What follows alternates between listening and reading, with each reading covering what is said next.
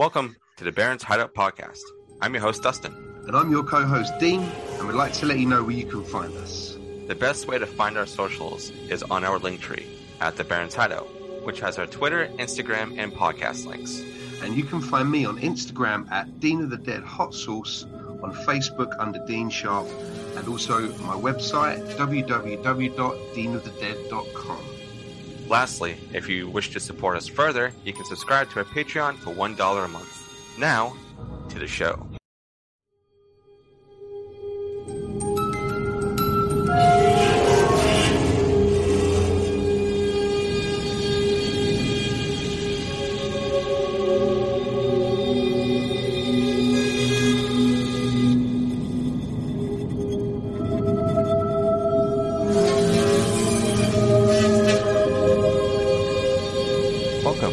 I'm your host, Dustin.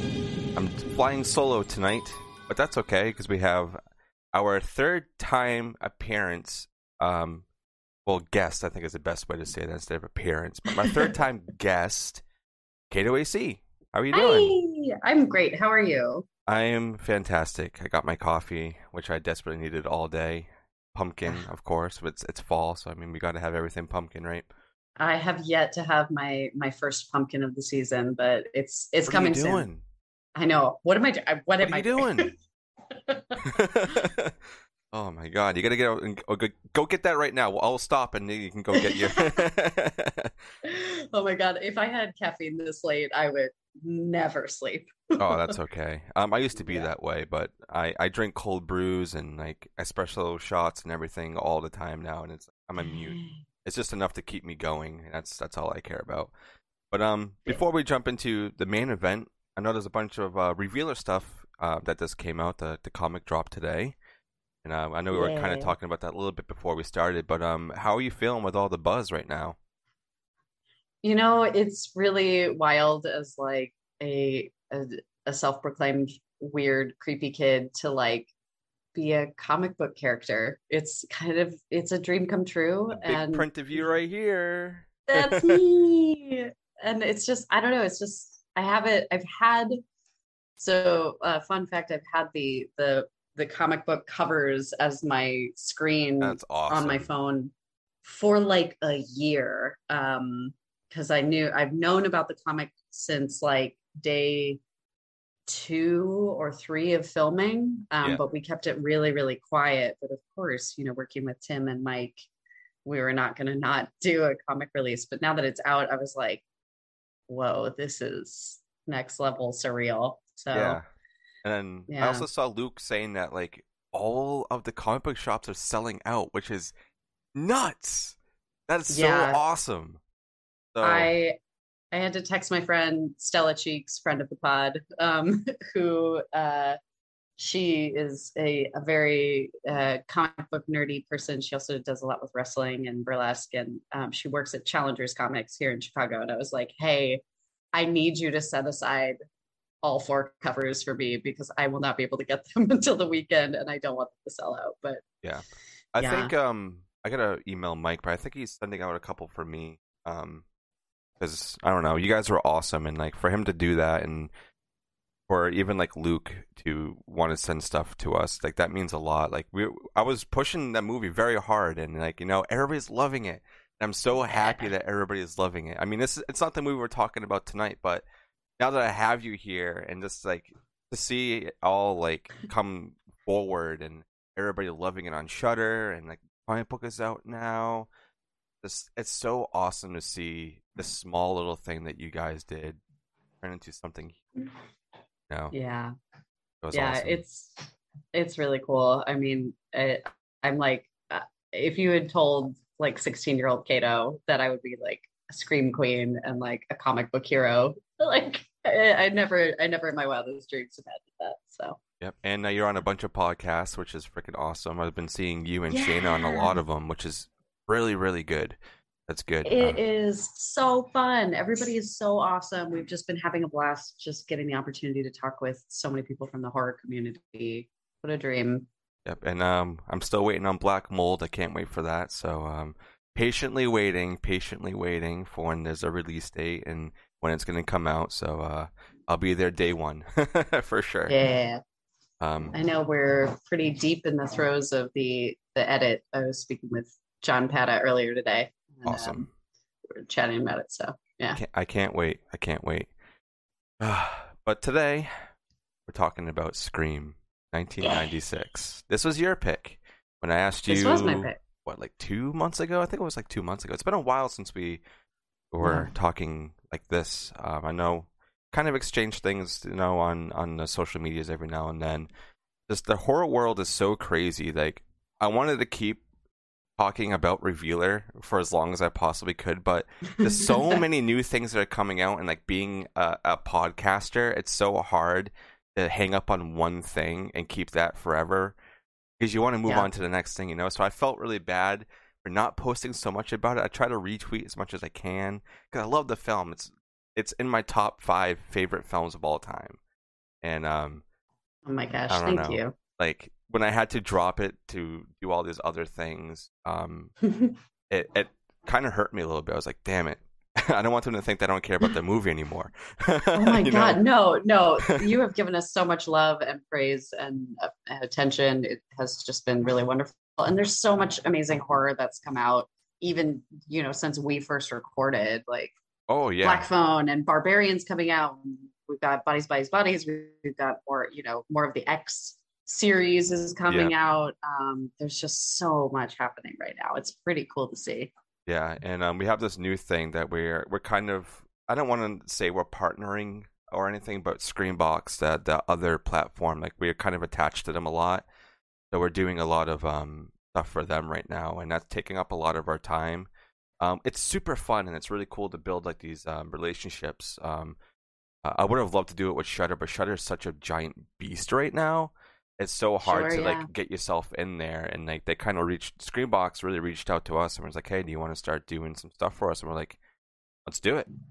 So that's what we're doing now, and occasional movie reviews. Our schedules have been kind of whack, just because of Dean going on vacation. So our recording days are kind of sporadic, but that's okay. We're here doing this one tonight, and you're here after I think moving it times. I know. So when you were like, we can move it again, it's cool. I was like, no, we're doing it tonight. Yeah. I mean, that's fine. Like, it doesn't bother me at all. It's just I always feel bad on your end, because I'm like, I don't want to have to move it for you because you have so many other things going on. You have, or like other guests or like promoting new movies or whatnot. It's like we can't move that when you have to do it. But since this is a movie review, I felt like it was kind of okay. Like if you wanted to move it, it's completely fine. Yeah.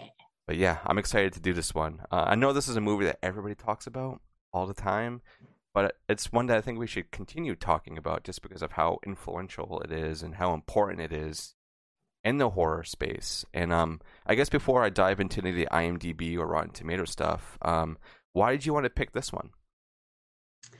I mean, you presented me with a list of incredibly cool films to choose, and you're like, you get first pick. Yeah, which I accidentally deleted that whole list. Wait, I might have it. I might have it in an email. All right, if you do, you can send it to me. But I think I remember what everything's on it. But yeah, I was cleaning out. I think my drive because I had my Google Drive, and I think I accidentally deleted. I was like, shit. But go on. I should see if I still have it, but yeah, Scream kind of jumped out to me because I think it's got a different kind of iconic to it. It being in the 90s, it being, it really kind of paved the way for this very meta horror genre. Yeah.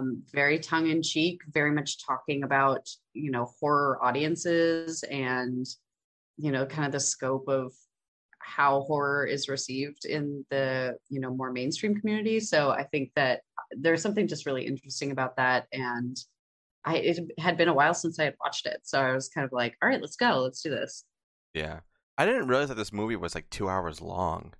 I thought it was only like an hour and a half, but then I was like, oh wow, this is really long. But a movie like this, though, because it's so entertaining and there's so much stuff going on, it flies by. I don't know if I can really say that about the sequels, even though I've seen all the Scream movies. But this one, I think, will always be my favorite. I know a lot of people kind of go towards 2 a little bit more. Hmm. But yeah, this one has always been a little bit more, I guess, important. And obviously, we saw the new Scream movie, reviewed that one this year, which I was kind of like I liked it, but I didn't like it at the same time. I had like mixed feelings, and then I watched it again, and it grew on me a little bit more. It was kind Yeah, of like the same reaction I had when I watched Halloween Kills. I was like, I don't know, and then sure. I watched it a couple more times, and I really warmed up to it. I was like, you know what they had and what they were doing, I respect it. And Yeah. for a Hmm. franchise that's been going on for so long, and to keep it fresh, I feel like that's really hard, especially with a franchise like Halloween and Yeah. Scream, and now we have another Scream movie coming, which I think the last one should have been the last one they did, but Yeah. we'll see what they're doing with the creation of. Yeah. It does feel a little bit like they're trying to keep up with the Halloween Kills, Halloween Ends, that's happening Yeah, here. I think they're doing a bit of that, maybe. yeah, and that Nev's not in it too is another thing that I'm like, Yeah.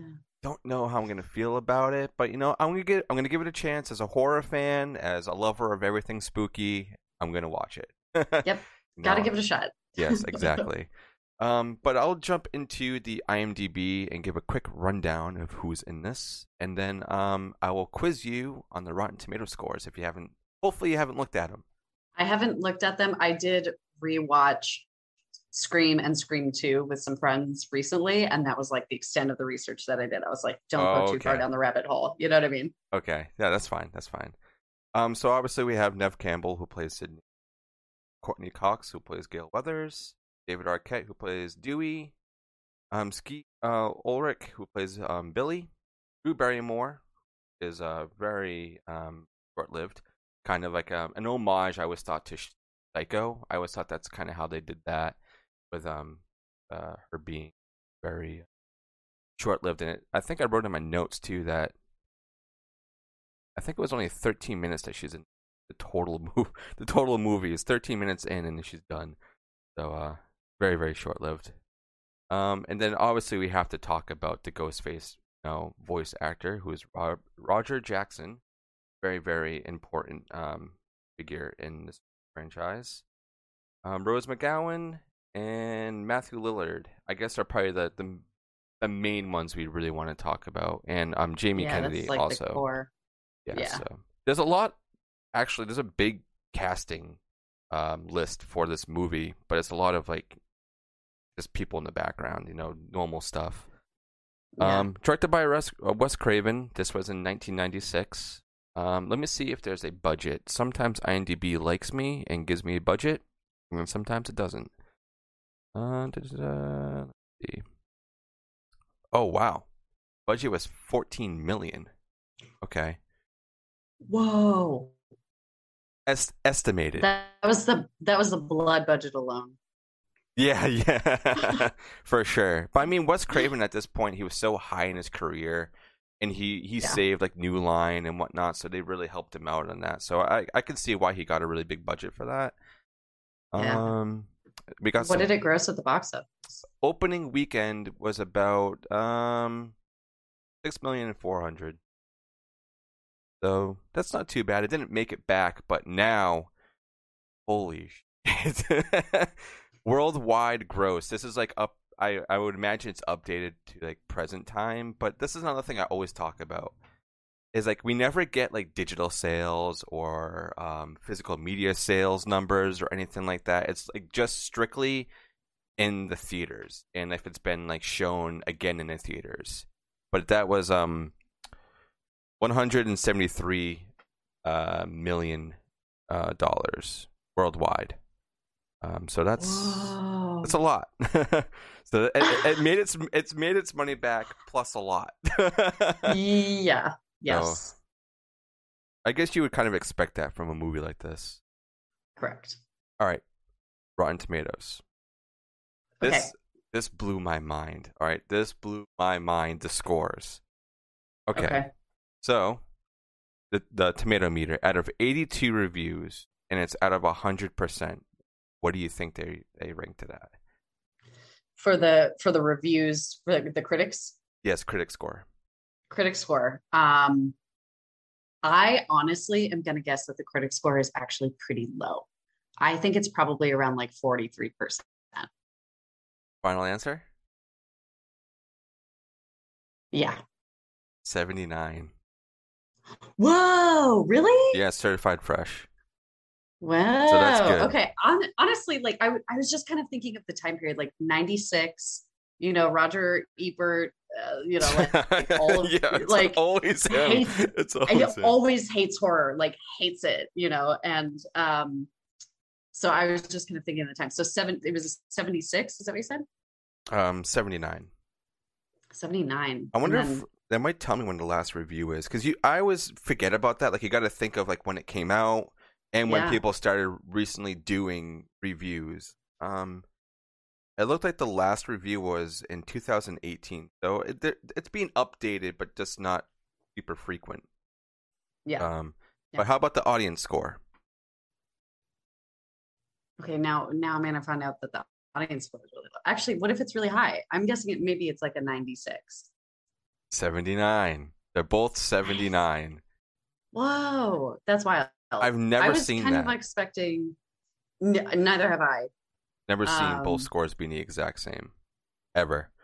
I also just was kind of expecting one to be like weirdly low and then one to be extremely high. I mean, it is such a fan favorite that I was just kind of anticipating a high audience score anyway.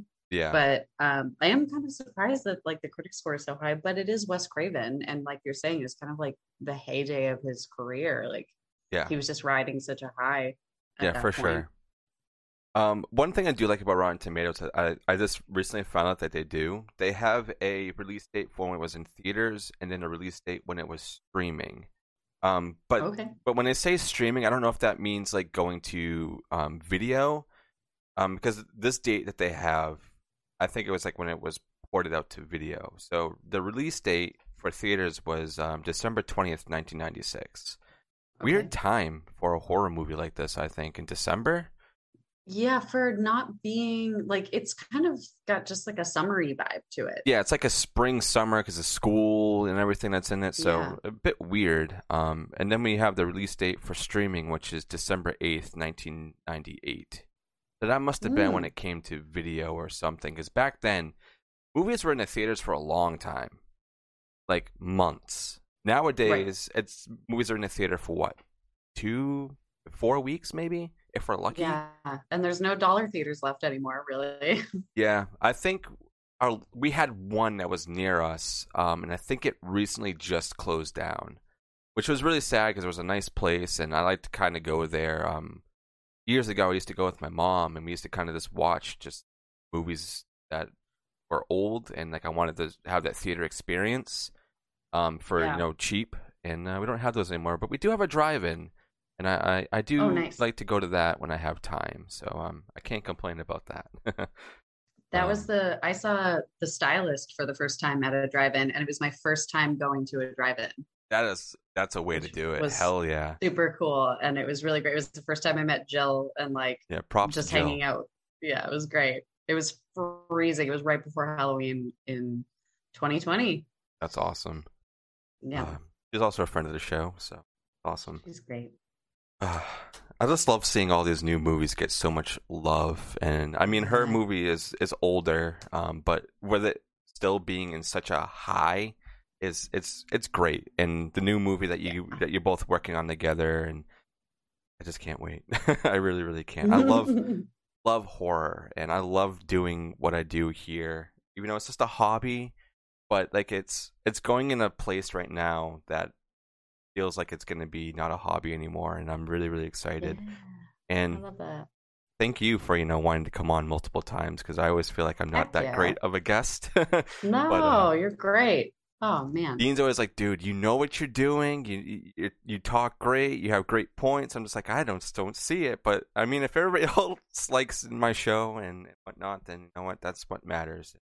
Thank you for taking the time out of your day to come on for the third time. Gladly. But now we can jump into the movie. Since you are the guest, I'll let you pick. Where do you want to start? Do you want to start at the beginning and go through the... Hello? Hello? Who is this? You tell me your name, I'll tell you mine. I don't think so. What's that noise? Popcorn. You making popcorn? Well, I'm getting ready to watch a video. Really? What? Oh, just some scary movie. You like scary movies? Uh-huh. You never told me your name. Why do you want to know my name? I want to know who I'm looking at. Someone is playing a deadly game. It all began with a scream over 911. Someone who's seen one too many scary movies. Now, he's taken his love of fear Hello? Hello, Sydney. one step too far.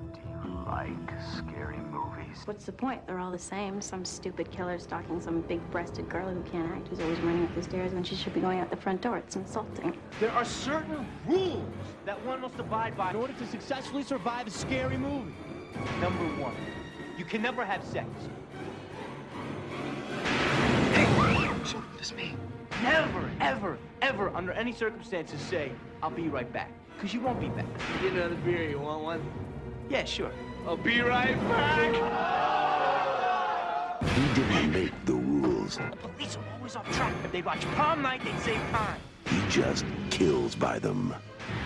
Don't answer the phone. Don't open the door. Don't try to hide.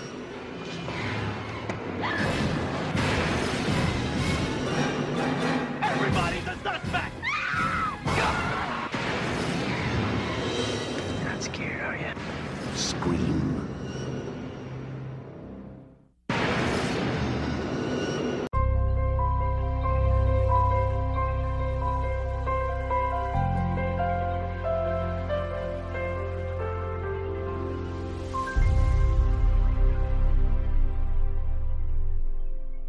whole Casey thing?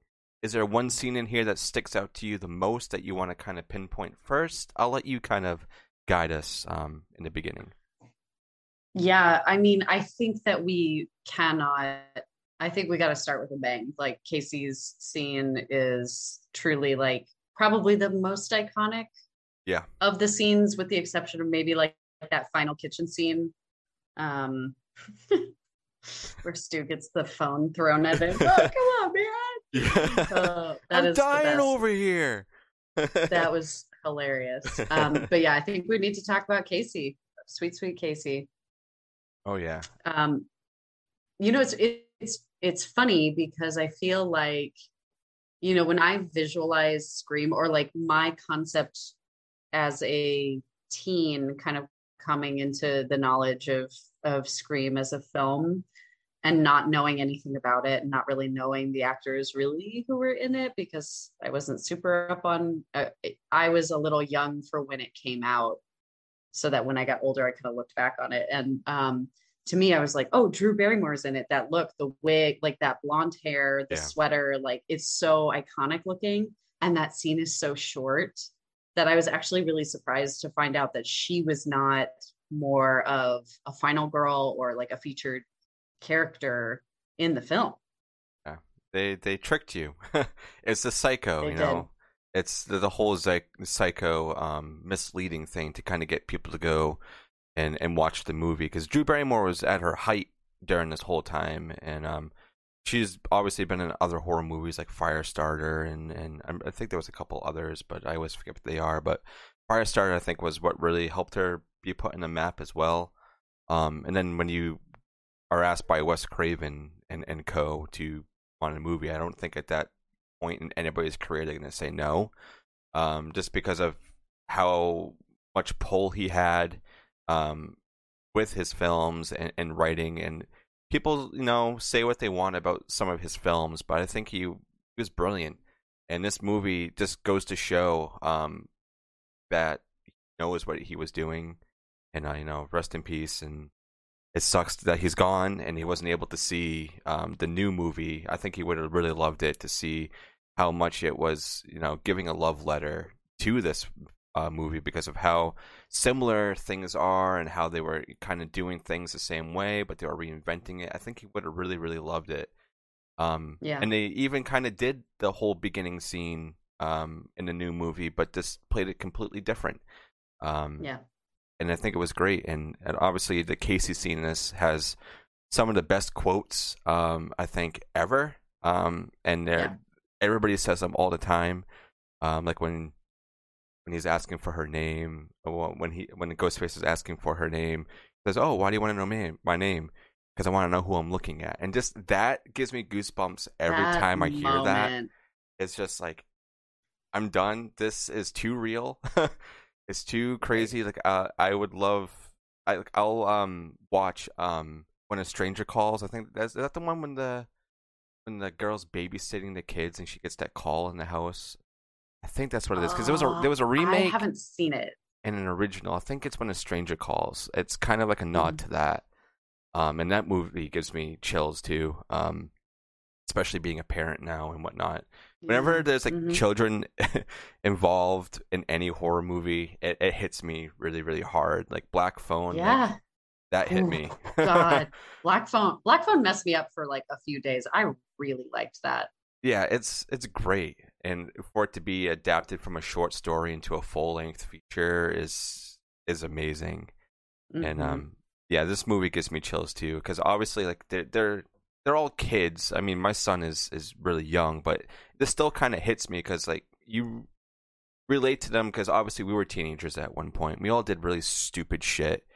And then me realizing like, hey, my son's gonna grow up, and what if he runs into some weird situation, not like what's happening in this film, but something like that where he's being stalked or whatever it is. It's very, very scary, and this movie feels very real. For it being like a satire on horror itself. And this whole 13-minute scene with Casey and Steve, and the whole like kind of cat and mouse thing, crazy. Yeah. Well, it also just really sets the tone of this as like a high school horror film. And we're starting to kind of see some of this stuff emerging. Like, I think the Final Destinations were starting to come out around this time. And we're kind of shifting away from, we had Halloween where Laurie is a teenager, she's in her teen years when it happens, but it's not really to me, it's not really like a teen film. It's about the dynamic between her and Michael, right? Like, that's what we're seeing. And then you think about Friday the 13th, like, again, we're seeing teens like at cabins. It's summer camp, like we're seeing more of that. But this was like very much high school dynamics. And it was such a product of its time in the 90s. Like, this was absolutely what was happening. We're seeing it kind of full circle coming around with a lot of like Gen Z being like, I'm like seeing fashions that I wore in the 90s, like coming back, and I'm like, oh my God. But, this film is just so iconic 90s, and it has that attitude that was very specific about being a teen in the 90s. I was a teen, in the 2000s, but looking back on it, and just like the moment you look at it, I'm like, wow, I am dead ass in 96 right now. Yeah. And I love the way this film looks too. It has like almost like a realistic filter on it. It doesn't feel too I don't know, drenched in like editing, whatever they were doing back in the day, like different filters or whatnot. It was very bright, colorful, but realistically colored. They weren't adding a bunch of different colors to it. They kept everything as real as possible, except for like the end with the blood and everything. They obviously had to make it pop a little bit more, so you gotta do a little bit of stuff there. But for the most part, the movie feels very real. And I love that. And we're seeing so many daytime scenes, which I thought really like we didn't really get, especially like thinking of like those larger franchises like I was talking about. Is like we think of most of the kills in Friday the 13th happen at night. We don't really see a whole lot of daytime stuff happening. We do get the daytime shot of like, we see Michael in the distance in Halloween, but the fact that there's so much that is like brightly lit in this film was actually really interesting. And I think definitely a product of the times. I don't know. The other film that kind of jumped to my mind is Hellraiser, so we're we've got this dichotomy of color that's happening and brightness that's happening. I mean, Hellraiser was a little bit older, but Yeah. Correct? Okay. I don't want to have the horror movie No, nerds yelling at me for getting my correct. timelines wrong. You're correct. That was 89, I believe. So yeah, you're fine. Yeah. So like we're kind of we're transitioning from, the Nine Inch Nails first album into, Yeah. the industrial era. So For sure.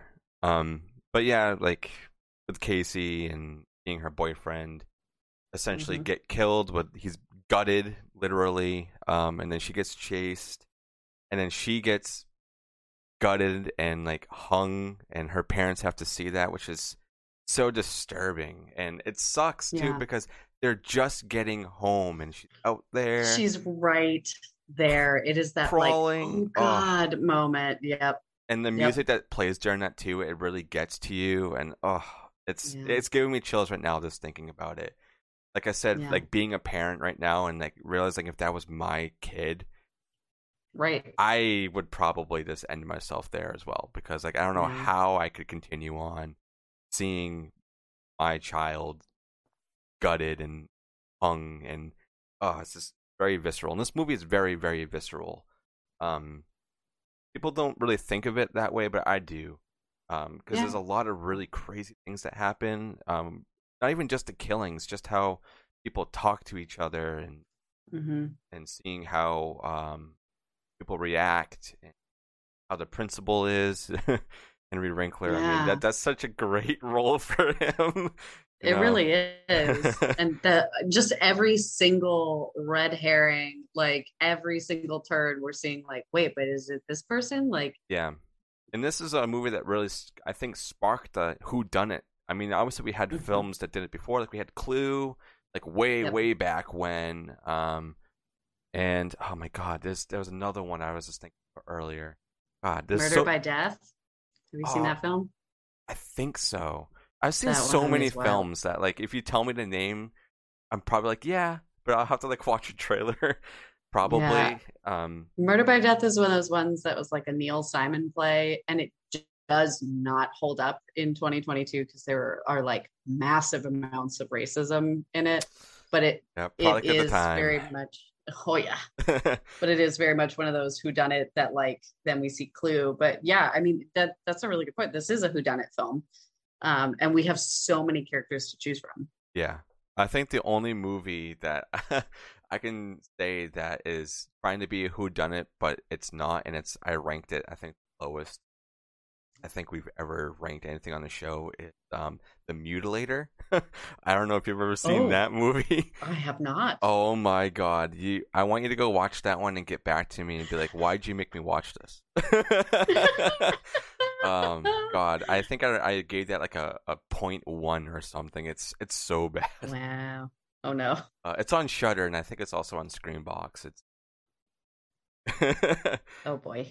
But if you want a really cheesy, crappy movie to watch, just to put on and not really care about the plot, that's a movie. But there's one thing in this film that I actually just realized. I watched this a couple days ago. Is the next scene after Casey is killed, and it cuts to Sydney's room with Billy. Yeah. And I don't know why I never realized this, but the movie tells you who the killer is right off the bat. They play a cover of Don't Fear the Reaper. Okay. Yes. I was hoping this was what you were going to bring up. Yes. And I never realized that before until I watched it. I had my headphones on. Usually I just watch it through the TV, but I really wanted to be really immersed. And I heard that. I was like, why did I never pick this up before? Same. Last time I watched it in preparation for this, I was like, is that a cover of Don't Fear the Reaper? And then we were watching it with subtitles on. And it was the first time that I was like, oh, I'm catching the lyrics. Yes, they absolutely indicated who the killer is in the second scene. Yep. So it's like you know where it is, but it's so hidden behind everything because you're so focused on this relationship with her, with Billy in there, and they're having, sexual tension and whatnot, and like obviously the father is going away. You're focusing on all these other things, and like talking about like The Exorcist and all these other movies. So you're really thinking about that, and you're really into it, and you're trying to understand these characters. You're not thinking about that at all. Yeah, but I really was. And that's what I really like about doing movie reviews, because I changed the way I watch movies so I can get my notes down and hit these points. I don't think I would have ever realized this if I didn't. So right, yeah. Thank you for wanting to come on and do this one and make me do it, because I'm happy I realized that now. I'm gonna have to go back and watch all the other Scream movies to see if they did that, or see if they'll throw you if there's off. some play. Yeah, absolutely. Yeah, that's so smart too. I don't know why I never thought of that. It's so subtle. Like, I had that exact same moment of like, oh my God, that's what they're doing right now. Yeah. So everybody else who's listening right now, go rewatch Scream. I don't care how many times you've seen it. Just go to that scene and then you'll know exactly what we're talking about. Maybe you've already realized that and we're just really dumb. Who knows? No, I mean, like, I'm sure that there's some people screaming at their podcast right now being like, yeah, you didn't know? Yeah, it's like, what do you mean you didn't know? Like, if I hadn't, as an adult, needed my emotional support subtitles to watch movies nowadays, because I cannot do it otherwise. Yeah. I wouldn't have caught it. I don't think I would have caught it. I think the next scene is the school scene. So we kind of get introduced to everybody else. Do you have a favorite out of the whole friend group? I really, I mean, I don't know. Like, at first, Stu's like a fun character. Like, he's the clown, he's really like the fool of the group. So he's pretty funny. But like, in my mind, I was like thinking about like, if I were in this friend group, how would I feel? Yeah. And I think Stu would drive me nuts, because he eventually would say something where you're like, God damn it, dude, why? I mean, even Tatum's like that. So it's like, just shut up, Stu. Yeah. So. I do like Tatum. I feel like, I don't know. I mean, it's hard to say. I think overall, I'm always pulling for Sydney. I also just really like Neve Campbell's portrayal overall. I think she just has a powerful sweetness to her. Very innocent. Very.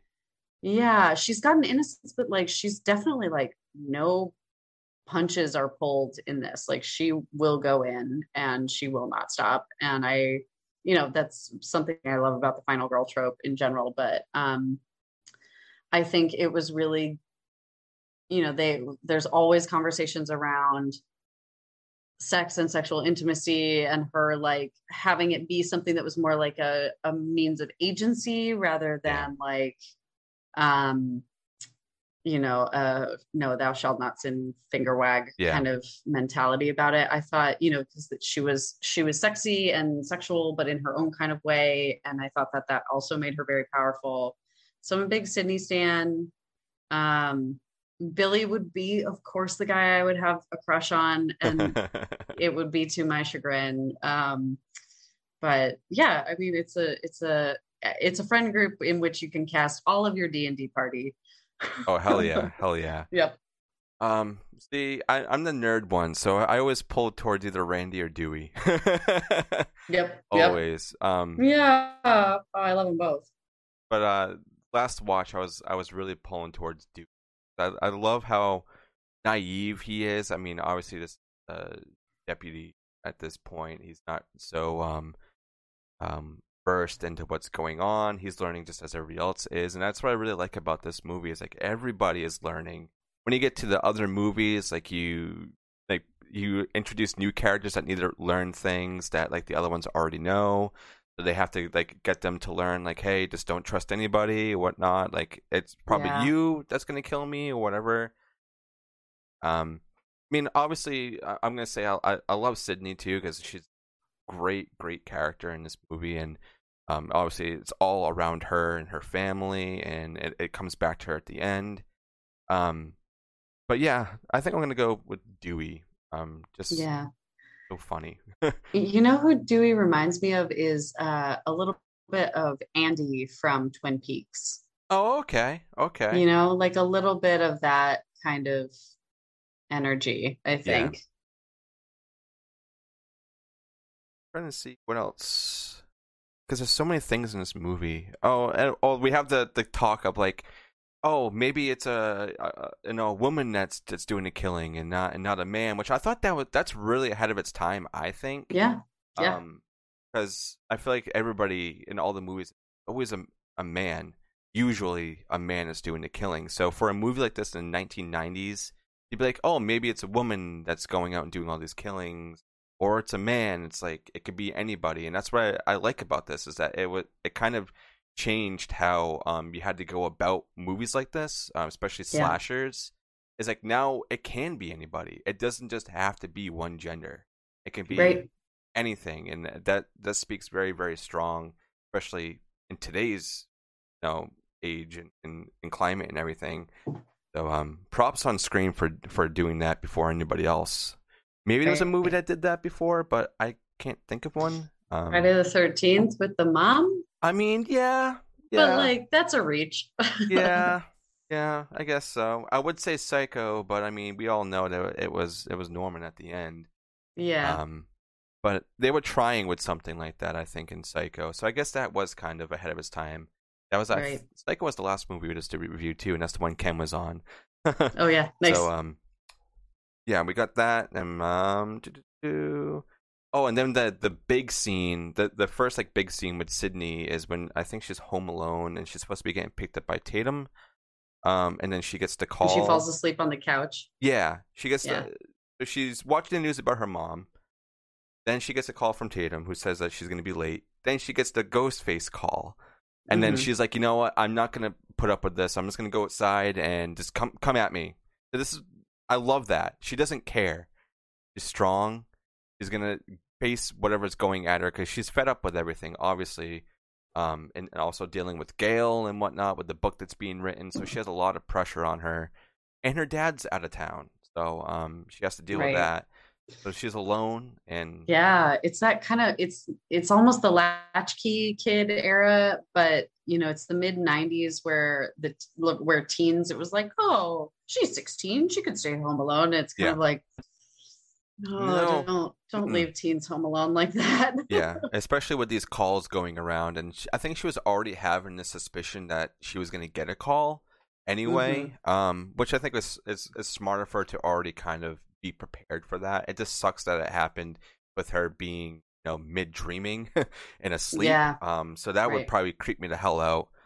But then oh, go ahead. It was one of the things that I kind of talking about the phone calls in this film in particular, because that is like the thing, right? Is these phone calls from Ghostface. We're having this era of like not everybody has cell phones, which is also interesting.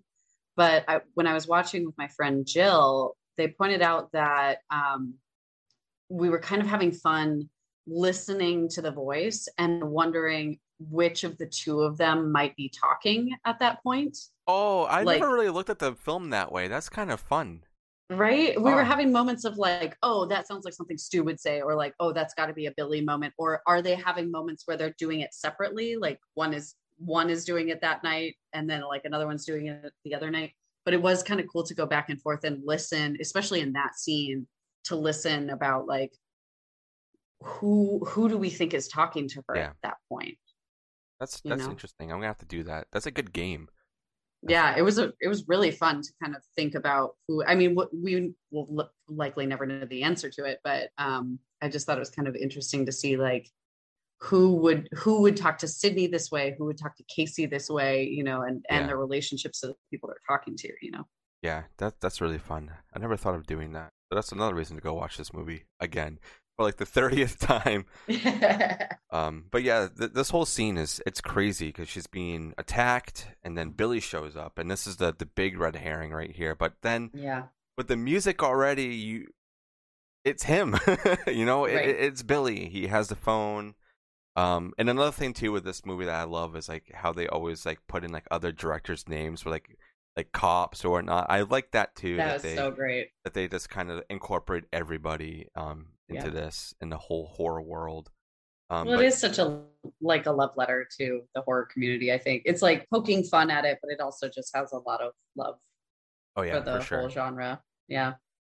So yeah, it sucks when he gets caught. What the hell did I write down? This is what I hate my handwriting.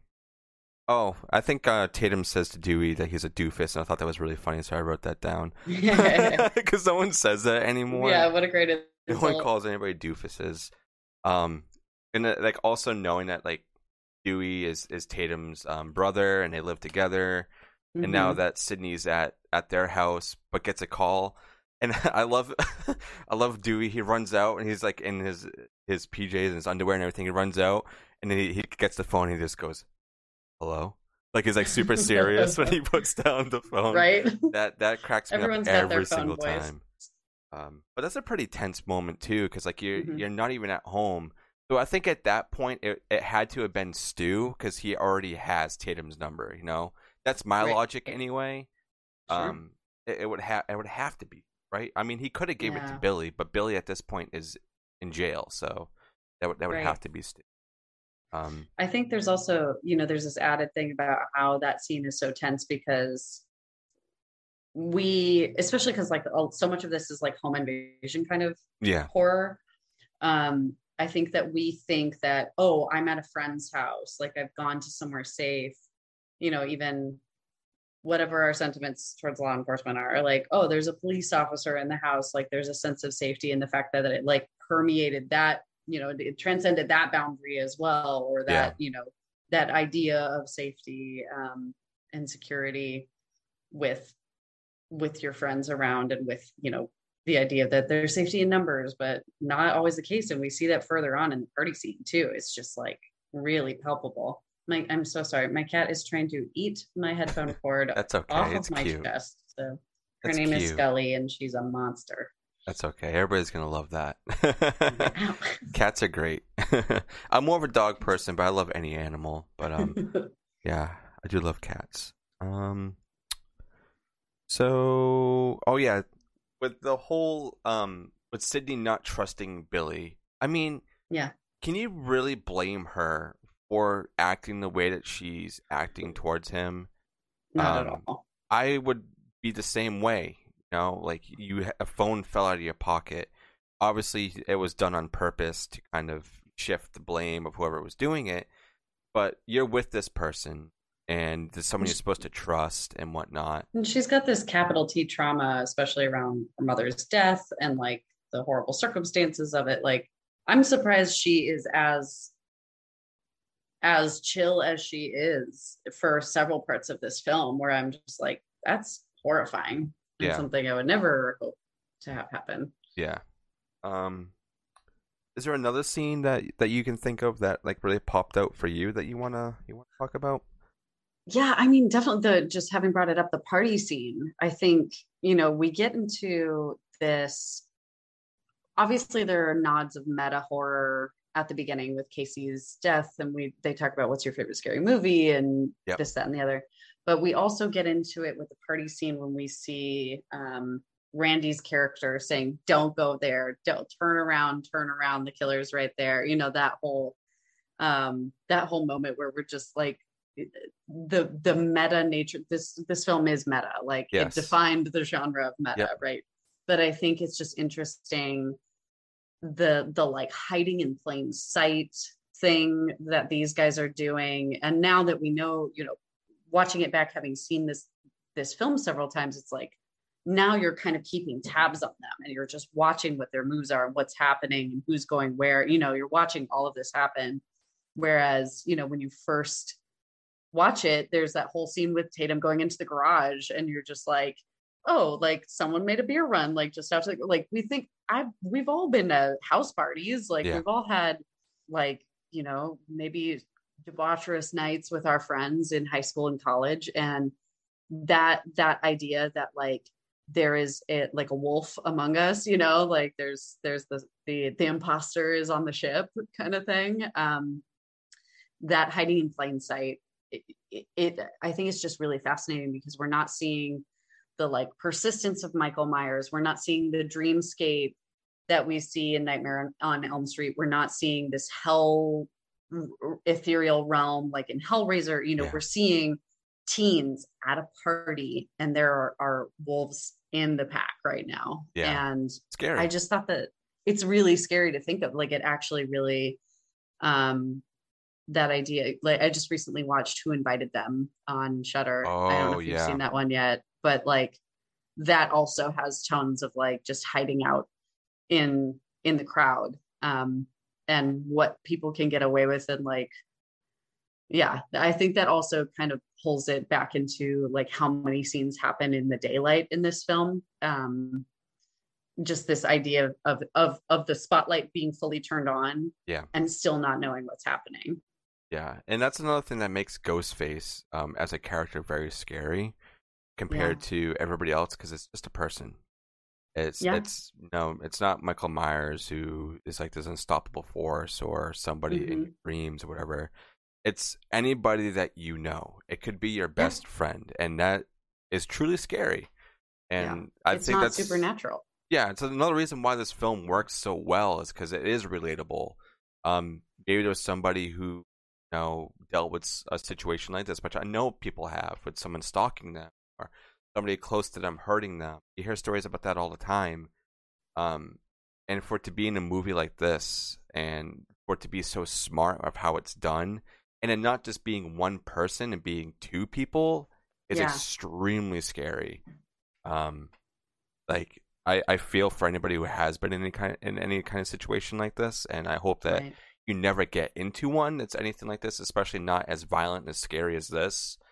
I don't know. It's crazy. And one scene that I think is probably the scariest for me.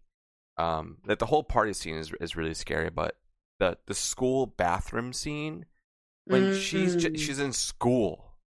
That close up on the vent. Yeah. That slow close up on the vent. Ugh. And then you see Ghostface there in school. Like, you're not safe anywhere. And that's horrifying. Right. I mean, I'm also films that are coming to mind after Scream. What is It Follows? Yeah. The Strangers. The just because and you're not safe anywhere kind of feeling. Yeah. That's really like it's a type of horror that I think all of us, I think everyone has their limits in horror of like, I just cannot do X thing. Like that is something I can't watch. And I think that it's really interesting that we all go back to this thing that is like actually probably one of the scariest things. Yeah. But yeah, the idea that it's not supernatural and that you're just not safe anywhere. It's wild. Yeah, even in a group of people, like in the party, where you think you're going to be safe, and you send your best friend to go get some beers. Actually, I think it's Stu that sends her to go get some beers. So he sets his own girlfriend up, which is so fucked up, Stu's an asshole. It's like, why? But the thing is, why her? She didn't do anything. She's not even really part of this. It's just to kill off people, to maybe keep them silent, I guess, is the best way to describe that. And even like after her death, everybody's like, oh, where's Tatum? And Stu's like, I don't know. I guess she's doing something. It's just like, how do you not know? Right. And they don't find her till later. And it's so rough how they find her. Yeah. That's another like visual that sticks in my mind, along with like Casey's scene. Yeah, I mean, the logic in that kill, it kind of is thrown out the window if you put it into the real world, because those usually have sensors to stop, especially if there's a lot of weight, the doors won't go. But for movie logic reasons, it's brutal. Very, very brutal to get squished into a garage door. I mean, that's why they have safety sensors now. Yeah, it's kind of a funny scene though, and like you really think Tatum's gonna get out of that, and because she beats the crap out of him, smacks him in the face with the door, kicks him. She really does. She puts up an incredible fight, and then she's dumb and tries to go through the dog door. And I don't know why. I guess at that point it's really fight or flight, literally. Yeah. So you've already fought and it's not working, so you have to do whatever you can to get out of there. And there's only really two ways out, and one of them is really blocked, and the other one is like maybe get out. But I wish she survived, because I really liked her character. I know. I like Tatum. Yeah. She was a pretty good comic relief. Most of the characters are big comic relief. Even the killers at points are comic reliefs, I was just about to bring up that kitchen scene. I'm sorry, my cat is attacking my feet. It's the No, you're worst. good. She's so I will occasionally be spraying her in the face when she's being naughty. But the kitchen scene between the two of them about when they're like when Billy is stabbing Stu and he like hits him too hard, and then like that whole I found out after the fact that Matt Lillard improvised like a whole bunch of that, especially like the phone bouncing off of his head, like, hey, hit me that with a phone, man. Yeah. Like that whole thing was all improvised, which I just thought was so funny and so necessary at that moment because, like this film is pretty intense and it does have, while, improbable circumstances, it has that like very real world, not supernatural feeling like we were talking about. And I think to have those comedic moments that weren't just like kind of gratuitous slapstick, but like looking back at it, the way Tatum dies is like we just talked about. It's actually kind of funny and like wouldn't ever happen. And like, oh God, she got stuck in a garage door. And like now that we say it out loud, it's pretty funny, right? Like, and then we have these incredibly hilarious improvised lines by these two guys. There's also like, I mean, personally, from my viewpoint, I see them as like very flirty and very like, they're kind of like an odd couple pairing. I think there's very much like an intimacy between the two of them, what platonic or otherwise. And like, we really get that full, both comedic and intimate moment between the two of them in that kitchen scene. Yeah. You really calling the cops? Oh man, my mom's gonna kill me. My mom's gonna kill me, man. That like his so big open like saliva mouth, like oh man. I think Matt's from a comedy background too, so I think that's what really helped him sell a lot of that stuff. And Jamie Kennedy has a comedy background, so like is that correct? I think so. Yeah, I think so. I thought Jamie Kennedy had a comedy background as well. Yeah, I think so. And then obviously, we got Matt to do Scooby Doo and stuff like that. Mm-hmm. So like he has a big career. And also like David Arquette, we have a lot of comedy people in this. Yeah, and speaking of him, with his dynamic with Gail, starts that relationship. Even though it's really for Gail to get what she wants, but then it starts turning into something even more. Mm-hmm. And I don't like. You really want to hate her, but you really want to like her at the same time. I mean, she's a problematic, like, strong female character, and I think the tenacity and the ambition that she has, like, if we saw it in a male character, we'd be like, oh, I love to hate this guy, he's so slimy and evil, and like we look at her and we kind of have this, we're kind of putting ourselves at odds with that. I think that we're because she just chooses to not play into any sort of softness or sweetness. Like she uses her sexuality and she also uses her femininity and her sharpness to get what she wants, Yeah, like the when Billy's in jail, she just goes right into the police station. Like, I don't even care. Come on, let's go. Yeah. And poor cameraman gets killed. I know. Feel bad for him. But I love that dynamic, and it obviously carries on throughout all the other films, and the recent one, which makes that scene so much sadder. I mean, the movie's been out for a while, but like with Dewey dying, it's just that was so bad. That messed me up. I was like, I know that this has to happen in like it narratively. This is what makes sense. I don't like it. I don't have to like it. Yeah, for sure. And that was really hard to watch. But it's a great scene, and it pushes things forward, and makes the characters even stronger. With seeing it all kind of happen in this film and then see where it ends eventually, it's really sad. But yeah, I love the whole dynamic between Gail and Dewey. Mm-hmm. And then when they go to investigate the car down the street and they find out, oh my God, this is Sydney's dad's car, which she finds out in 2 seconds. Like he must have had the plates written down somewhere or something. So it's like, okay, Dewey, you're good. You're doing your job well, man. And then he gets stabbed. Everybody gets injured. I don't think there's one person here that doesn't get injured. In some capacity or other. Yeah, either dead or limping now, which that really sucks that this one incident in this movie makes Dewey limp throughout the whole rest of the films. So I feel bad for David having to do that every time he's in the film. Definitely character study stuff. So yeah. Let's see. Towards the end of this, it's really just the big last scene of finding that Dad's there and locked up, which that sucks. Being locked up in a closet for days and days. Yeah, it was like what, 3 or 4 days or something. Yeah, it was a long time. And then Sydney does the whole like, I'm gonna play your game, and pretty much knocks them away and whatnot, and plays cat and mouse again. And even before that, she actually does have sex with Billy, which is something you shouldn't be doing in the movies, as Randy was talking about earlier. But she completely turns that trope around. It's like, doesn't matter, I still beat your ass, right? Which I think is really, really strong, especially in the female end of it, of being like, it doesn't matter, I'm me and I'm strong, I'm myself, and you can do whatever you want, and I'm gonna kick your ass regardless. Right.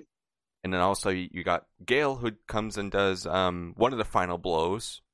So there's a lot of women empowerment in this film, which I think is great. And seeing it this early too in the 90s, where it really wasn't that much. I mean, you get it in Nightmare on Elm Street and some other franchises and like one-off movies. Yeah, I mean, there's the whole final girl trope. It started with Laurie in Halloween, and I think she's incredibly badass, and I am grateful for the horror genre in general for like really kind of taking that into the forefront. But I think that Scream is it started to be one of the trailblazing films where like it shifted from like, oh, we need to preserve the innocence of the final girl, and she's this kind of precious object that must be preserved and pristine, and shifted it to like, no, she will survive, and she will do whatever it takes to survive, and having her be badass and complicated and sexual, like we were saying. So I think that and having Gail also as like a foil to that, and seeing kind of a more robust female character in horror. Not to say that the other Scream Queens are not, but this is a little bit, it's a genre defining film. Yeah, for sure. And it's still going on, like we're saying. And yeah, I don't think the franchise is really ever truly going to go away. It will probably still be here in some sort of fashion. It might not be called Scream. Because, every franchise or movie eventually evolves into something new, does spin-offs or whatnot. But I think with what they're doing and still keeping that women empowerment very alive in all of the Scream movies is very, very important.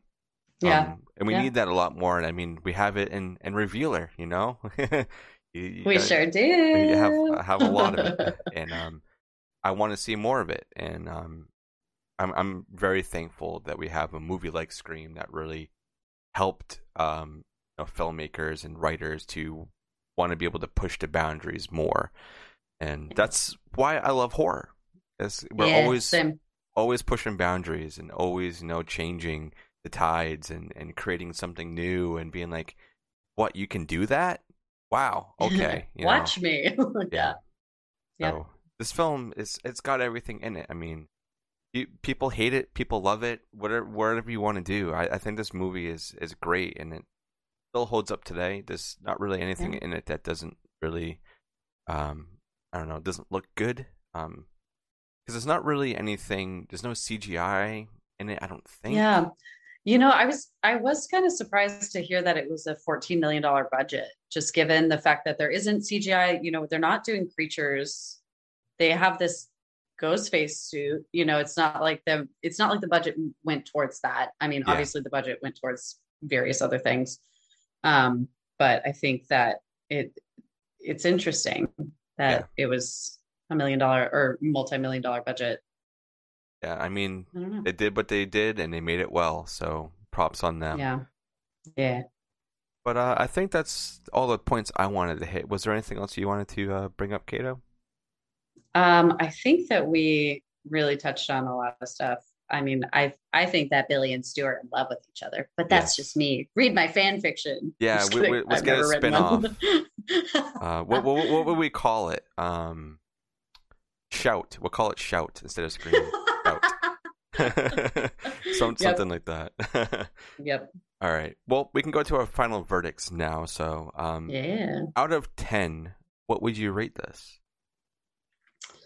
I enjoy this film. It is a film that I absolutely, if someone's like, "Hey, let's watch Scream," I would say yes.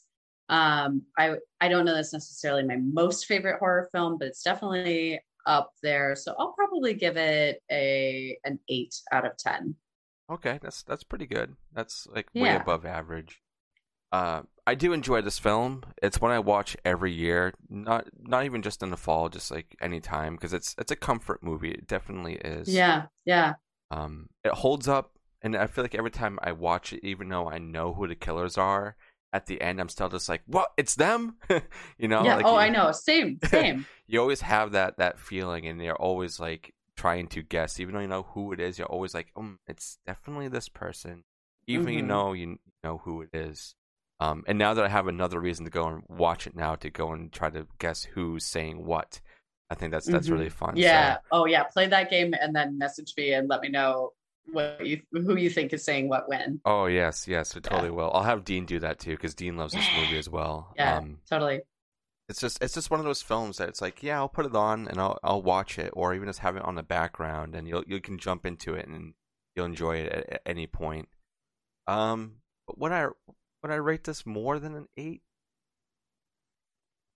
I think since it really started to push more boundaries at the time in the 90s, and it really did start the whole woman empowerment thing we were talking about, and it really turning the tropes on its side, really, and creating something so new and visceral and real, I think I'm going to have to give it a 9 out of 10.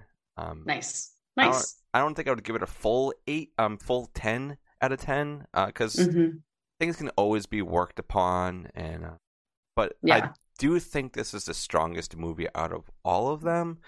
People are probably going to crucify me for saying that, but I mean, it's my opinion. Yeah. 9 out of 10 I think is probably where I'm going to land. Nice. And I think before we jump off on this, Caito, do you want to tell everybody what you're up to? If there's anything you want to announce, or any shows or anything you got going on? Yeah. So the Revealer companion comic has officially dropped as of today when we are recording this, which is the 14th of September. Yeah, Dustin's got the copy right there. Check it out. Yeah. Woo, woo, woo, woo. Oh, yeah. Signed by Tim himself. Signed by Tim Seeley himself.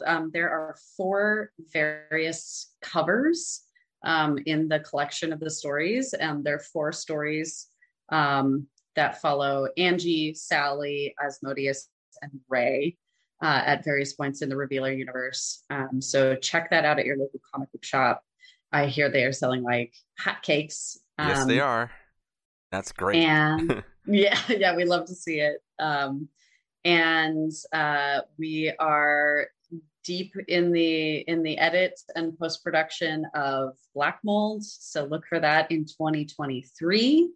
And other than that, we're getting into the spoopy season. So if you're in Chicago, I have a number of Halloween themed shows, burlesque shows, and variety shows coming up. You can feel free to check out my Instagram. I am at the THEHELEA. Oh my God. HELENAHANDBASKET, the Helena Handbasket on Instagram. If you want to check out any shows in Chicago, would love to see you all there. Otherwise, just, love each other and keep watching horror films. Well, yeah, I really wish I was in the area, because I would love to come. Yeah. Oh man, you'll have to come out here and we'll go. You need to come come around. You need to come to Salem Horror Fest in April. I'm telling you. Oh my need God. to. Yes, I want to go. I'll be there. I'll be there. Sounds great. And it's awesome having you on again. And I'm sure this isn't the last time. I know you'll be on again, especially for Black Mold. We'll definitely have you on for that. I love that. And any other movies that you wanna come on and talk about. It doesn't have to be anything on that list. Anything you think of. So awesome. we can always plan it, and I'll make sure Dean's here next time. We'll dive into the Ari Aster world. Oh hell yeah, that would be fun as hell. Yeah, oh my I would god, love that. Didn't he just had a new movie that was announced, right? Weren't they He talking did. about There it? was an announcement about a new film coming out, but I don't know anything about it. Yeah, I don't know if there's a title yet. I think they were just talking about it's going to be. Yeah. It's going to be like the craziest one that I think he's done, which is saying something. Yeah, I was just going to say that. It's like, so what are we in for this time? Yep. Yeah. What fuckery awaits? Yeah, exactly. And this is Scully eating my microphone. Oh, that's okay. We got to get her on more podcasts as well. Yeah, she is a podcat. So that's awesome. And Caito, thank you for taking some time out of your busy day, to come on and talk about some horror and escape the real world for a little bit. It's a pleasure as always. Thank you again for having me. Yep.